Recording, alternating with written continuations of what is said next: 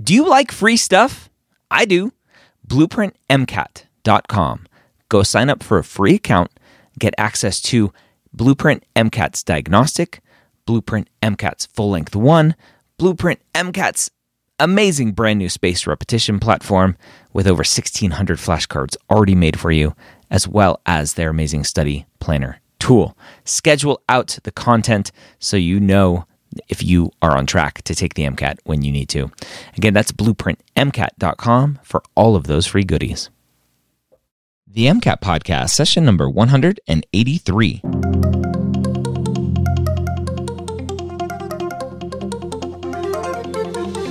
A collaboration between the medical school headquarters and Blueprint MCAT.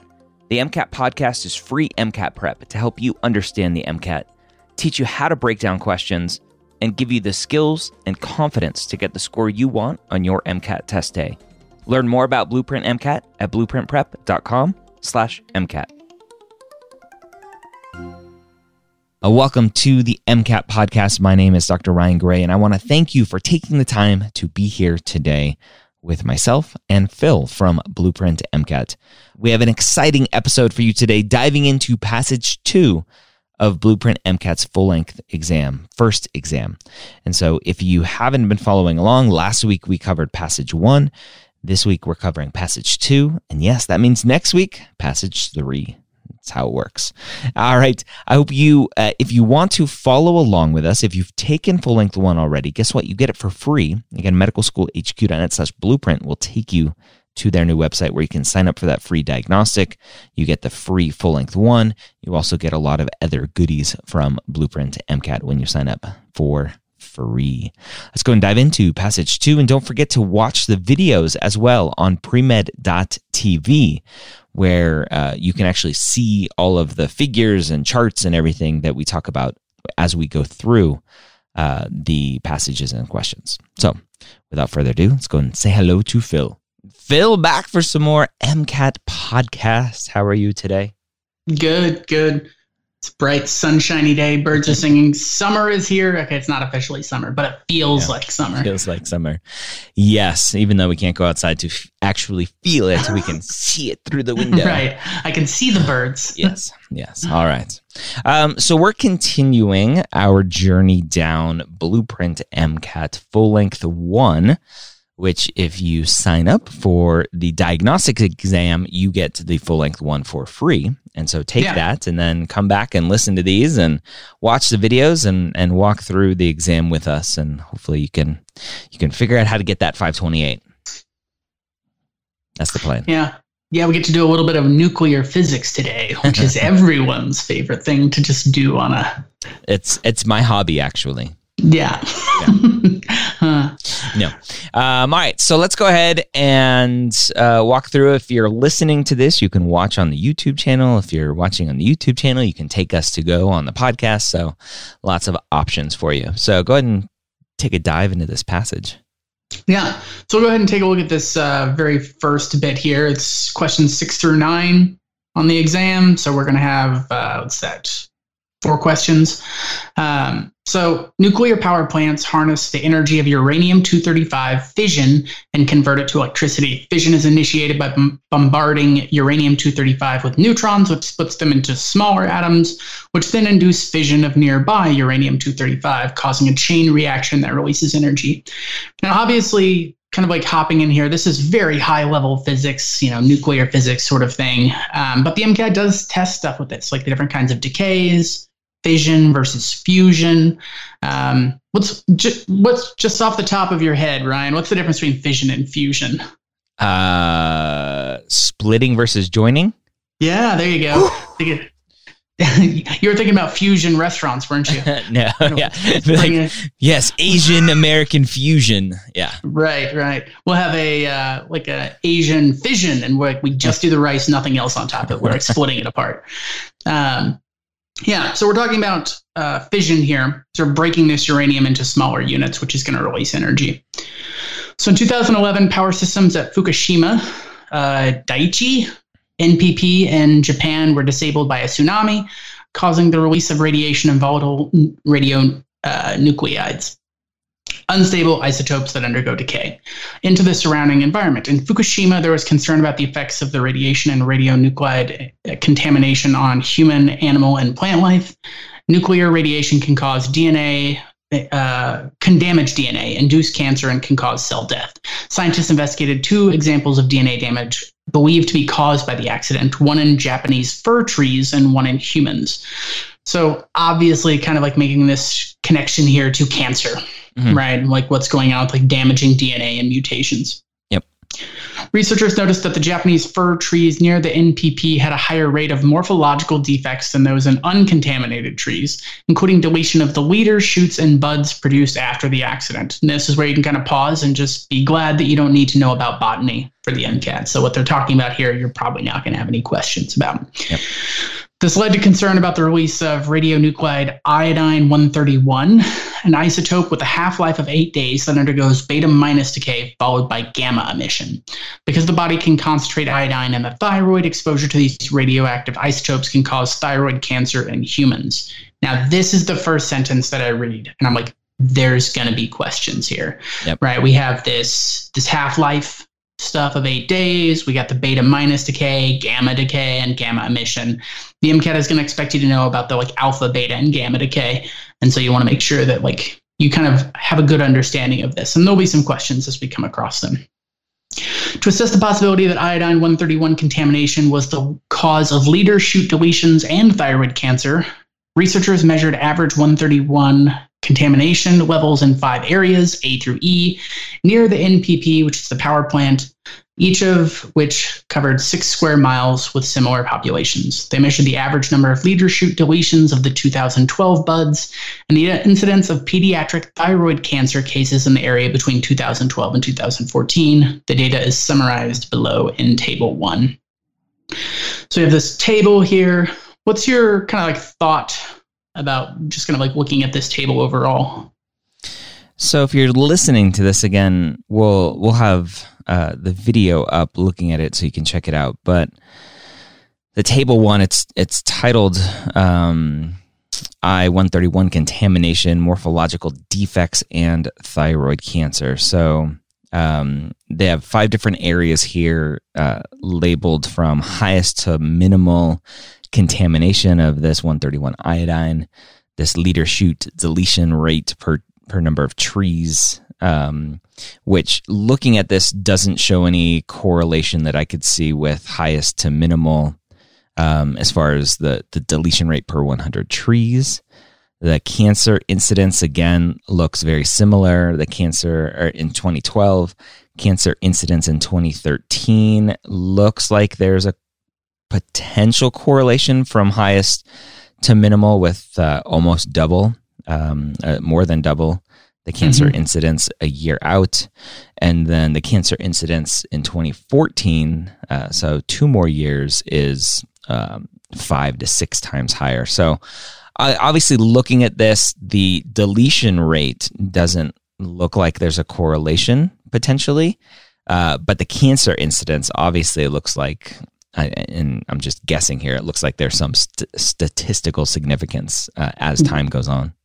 Yeah, especially looking at the 2012 when they're all like pretty same within like 100 of each other. And then you look in 2014, we have 2,000 in the minimal contaminated area and 12,000 in the highly contaminated area. So something definitely going on there. Just side note, plants tend to not show mutations nearly as quickly as animals do because our cell division occurs at a higher rate. Once again, they're not going to test this on botany though. And so that might be why we kind of see this setup here. Yeah. Okay. So let's go ahead and look at the questions. So we got this first question. I'll let you kind of like tackle this first one. Yeah. So question 6, which of the following are products of the decay of iodine-131 or 131 iodine? Did you say 131 iodine? Is that how you say that? Or iodine-131. Either way. All right.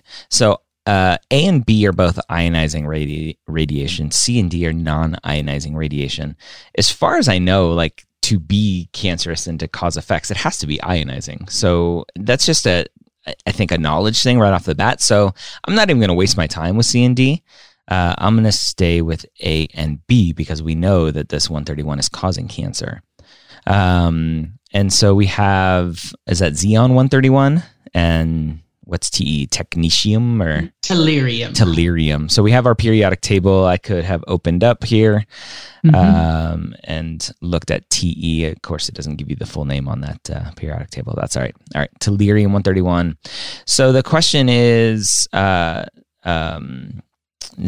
or Tellurium 131. If I go to my periodic table and I look at iodine, so Xeon is one up, and Tellurium is one down, or one to the left, one to the right. So we have to go, okay, if I give up an electron, I'm assuming that's giving up an electron, a product of that decay. Where am I going on the periodic table?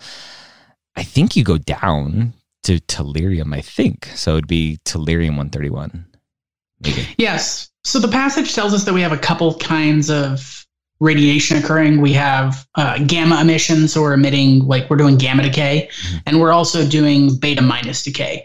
So gamma decay, it's like that's my favorite kind of decay, which I don't know, that might put me in like a weird thing to have a favorite kind of decay. But gamma decay, just the nucleus reorganizes slightly and it becomes more stable. Right. And so it goes from high energy to low energy. So it just emits energy because we can't create or destroy energy. So if it goes from high to low, it's got to give off that energy somehow, and it gives it off as light. So it just emits a photon. It's the highest energy photon that exists in terms of types. So it's not like a radio wave or visible light. It's going to be a gamma ray, which is why it's called gamma decay. And that's got enough energy to knock an electron off of all sorts of molecules, which is why it's damaging to DNA. And so you're absolutely right with the ionizing radiation. I mean, that's why it's dangerous, because it's ionizing our DNA and making it reactive by knocking an electron off of it. The beta decay is a little bit trickier because there's two types of beta decay. There's beta plus and beta minus. And so in one case, a proton turns into a neutron. And in one case, a neutron turns into a proton. So depending on the kind of decay we have, like we're going to either gain a proton or lose a proton, which is where the tellurium and xenon come in. And we got to figure out which directions it's going to go. The easiest thing for me is I always tell the beta decays, because I know that the reaction has to be balanced. And so if I have a proton turn into a neutron, that means I go from a positive thing to something with no charge. So then the decay product I get must be positively charged. So that's going to be beta plus decay, which would be a positron. So you have a proton turns into a neutron and a positron. Or beta minus, that's a neutron turning into a proton and an electron. And that way it's balanced in terms of charge there as well. So because we know we're getting an electron, because the answer has got to be A or B because it's ionizing, then that means we must have a neutron turning into a proton, because we're also getting this negative charge as well with the electron. So that means we're gaining a proton, so the iodine is going to turn into xenon. If it was beta negative decay or beta plus decay, then it would be turning into tellurium. So you need to be able to pull those apart. The easiest way is to just make sure that it's a balanced reaction. Okay.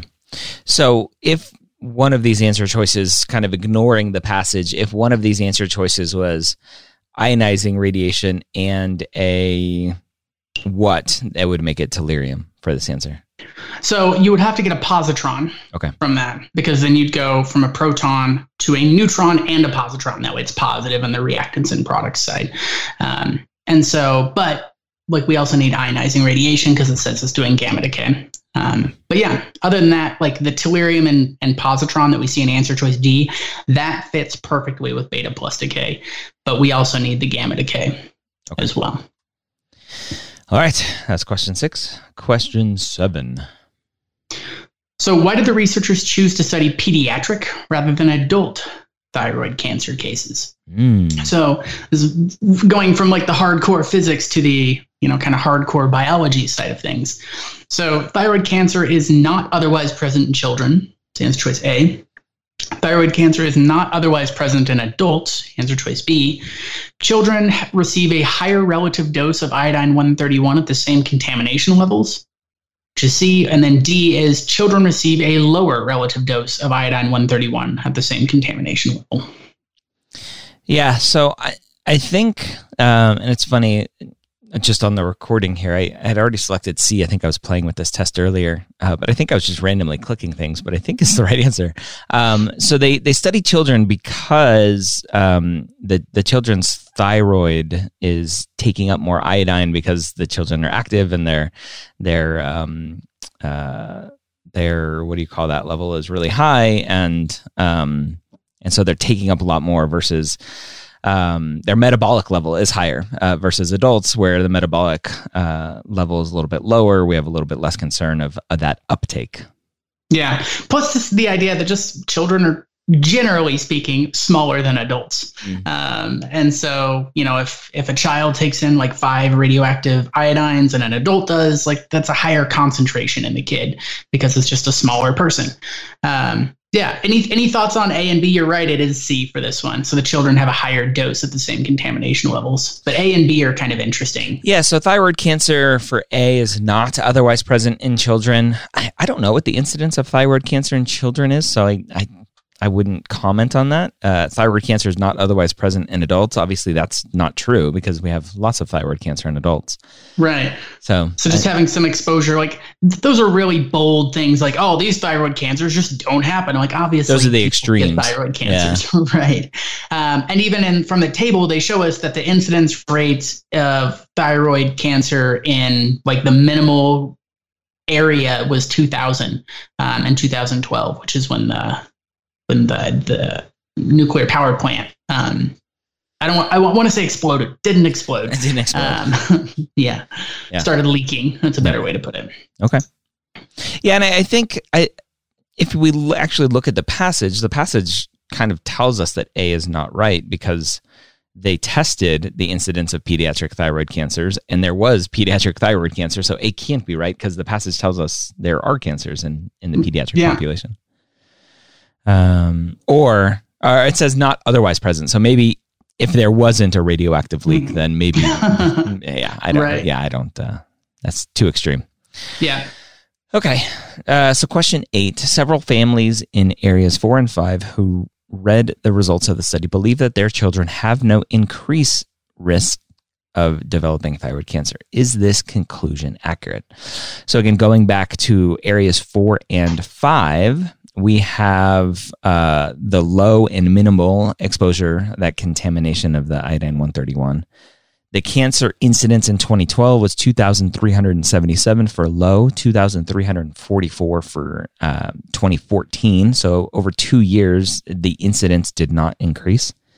In minimal, there was 2,200 in the minimal area and still 2,200 in the 2014 sampling. So it looks like there's no increase at all. The incidence is the same across the board. And so reading the answer choices here, A, no, the mutations caused by iodine-131 exposure may take more than 3 years to manifest as cancer. B, no, iodine-131 has a half-life of only 8 days. C, yes, table 1 shows that there was no increase in cancer in areas 4 and 5 in years 2013 and 2014. And D, yes, the radiation given off by iodine-131 is not mutagenic. So automatically D right off the bat, we know that that's not true, right? So the question is the conclusion, right? Just making sure that we're answering the right question. The question is the conclusion that these children have no increased risk true? And so I think the easy thing to jump to is just to say yes, right? It must be true because the table says from 2012 to 2014 there's no increased risk. But I think that's too easy to jump at. And what if we tested in 2015 and now all of a sudden there's a huge spike in these cancers and it just took longer to manifest? And so I would probably say the answer here is A, no, the mutations caused by iodine-131 exposure may take more than 3 years to manifest. Yeah, this is why it's tricky, because if you go just purely from the data on the table, C is the right answer, but that's not the correct choice to this question. The correct choice is, this may take years to show up as cancer. That's how it this question is actually testing some outside knowledge of knowing that like being exposed to something makes you more likely to get cancer later, and that may not show up immediately. That may show up way down the line. Like if I was a heavy smoker in my 20s and 30s, I might be at higher risk for lung cancer, even in my 60s, even though I haven't smoked for 20 years. Yeah. Would you say that it requires outside knowledge, or what the MCAT is critical thinking to go, well, wait a minute, right? It's just like, it's after 2 years, it's not like, okay, there's no risk, I'm scot-free. Like, it's just critical thinking to go, does that really make sense?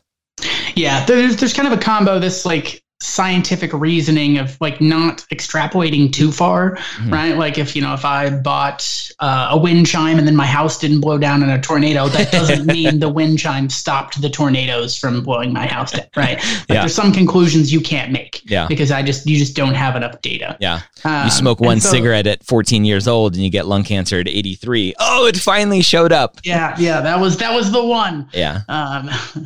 Yeah. Okay. And so a little bit of that, a little bit also, the MCAT definitely wants you to kind of understand what's going on with cancer biology. Cancer shows up on pretty much every exam. I've never seen an exam that didn't talk about cancer, at least somewhat. Okay. And so just this idea that the mutations that happen, like I may mutate my DNA and not get cancer immediately, right? Like you can have, it takes an accumulation of lots of mutations in order to lead to cancer. And so, that's what P53 is for, right? Right, exactly. Nerd stuff. All right. Question 9. This is you. So it's found that small to moderate doses of iodine-131 are more likely to cause thyroid cancer than extremely large doses. So this seems a little counterintuitive, right? Yep. Which of the following provides the best explanation for this observation? So A says that small doses are not absorbed by the body. B is that extremely large doses of iodine-131 are not absorbed by the body. C says the amount of radiation released by large doses of iodine-131 is enough to damage DNA without killing cells. And D says the amount of radiation released by small doses of iodine-131 is enough to damage DNA without killing cells. Interesting. So A just doesn't make sense because it just told us that small doses are more likely to cause cancer, so they have to be absorbed. So A is immediately gone. And I was just playing as you were talking. I'm like, is there a way to cross off answer choices? But it doesn't look like there is. There is. That's part of that early training thing that happens at the beginning. There we go. If I highlight it and then click the strike through. Right, exactly. Okay. All right. There's also keyboard shortcuts. I don't use the keyboard shortcuts that much during the exam, except for highlighting. I find it really useful for highlighting, but there is one for strike through. I'm not sure what the keyboard shortcut is, though. That's all right. All right. So I struck through, if that's a past tense, of answer choice A. Extremely large doses of iodine-131 are not absorbed by the body. So that would potentially answer the question. The question that I have is that true? So I'll leave that one potentially. C, the amount of radiation released by larger doses of iodine-131 is enough to damage DNA without killing cells. That just doesn't make sense based on like what cancer is. Like cancer is damage to the DNA. Obviously the cells have to live to transfer that DNA down its lineage. So just from a biology standpoint, that doesn't really make sense. Physiology standpoint. D, the amount of radiation released by small doses of iodine-131 is enough to damage DNA without killing cells. So that one is interesting. So it's the opposite, right? Of smaller doses. So then that would, in my mind, it makes me go, oh, maybe the large dose does kill the cells, which is why it doesn't cause cancer. Because all of the DNA that it does damage just kills the cells to begin with, and maybe it just kills the person, and so you don't have cancer, you just have a dead body, or the cells are just dead and it can't cause enough. So, yeah. So I'm left with B and D. B just seems weird, right? The body's going to absorb what the body's going to absorb. I don't know why it wouldn't absorb large doses. It's like, oh, that's too much iodine. That's too much radioactive iodine there. I don't want you right now. So B just doesn't make sense logically. And so I'm going to go with D. Yeah, exactly. That the idea that it does absorb, if you put like 5 iodines, your body will pick up the 5, but if you put 50, it won't pick any of them. Yeah. Right. Like that seems a little bit weird. Maybe like there's some weird flow through that it will only pick up 5 and the other 45 just can't be handled. But it still picks it up.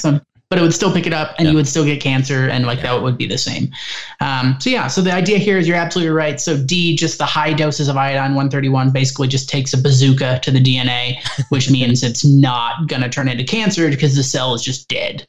Yeah. And so the small mutations without killing the cell is what you kind of need in order to develop cancer here. So kind of an interesting scenario where the middle ground is actually the most dangerous. Yep. Lots of iodine.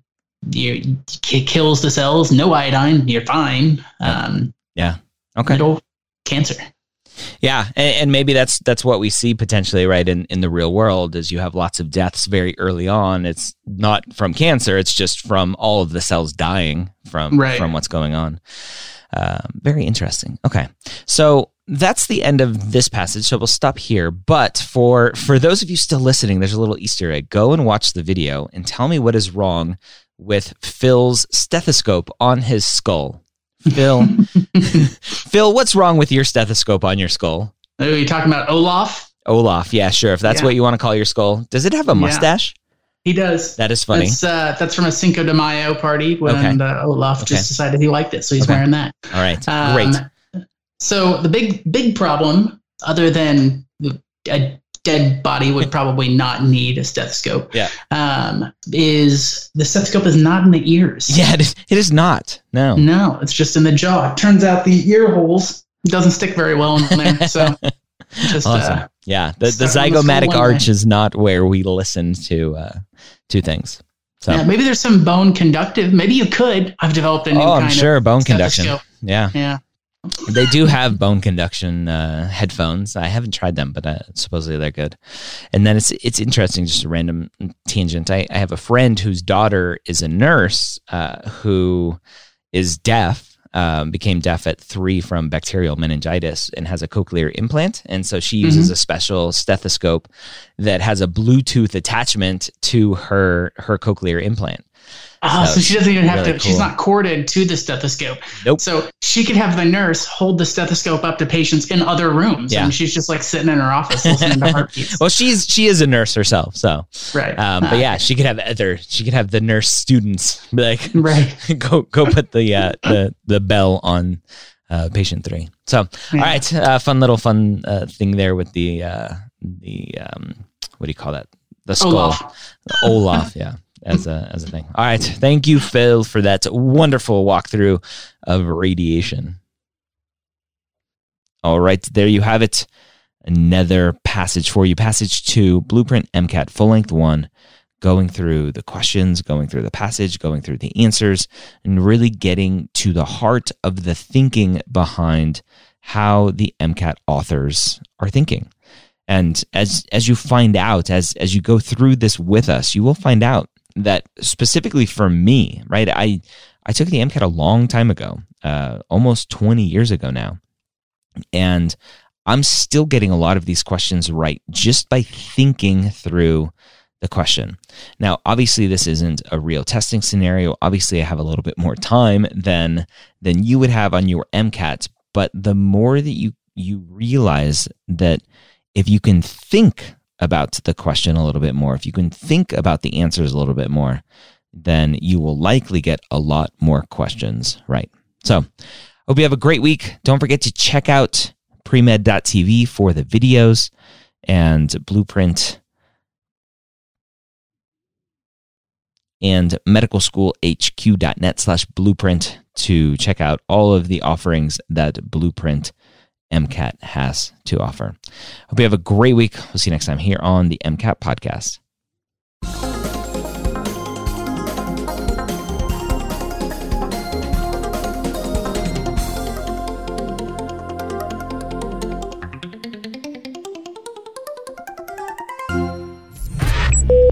This is MedEd Media.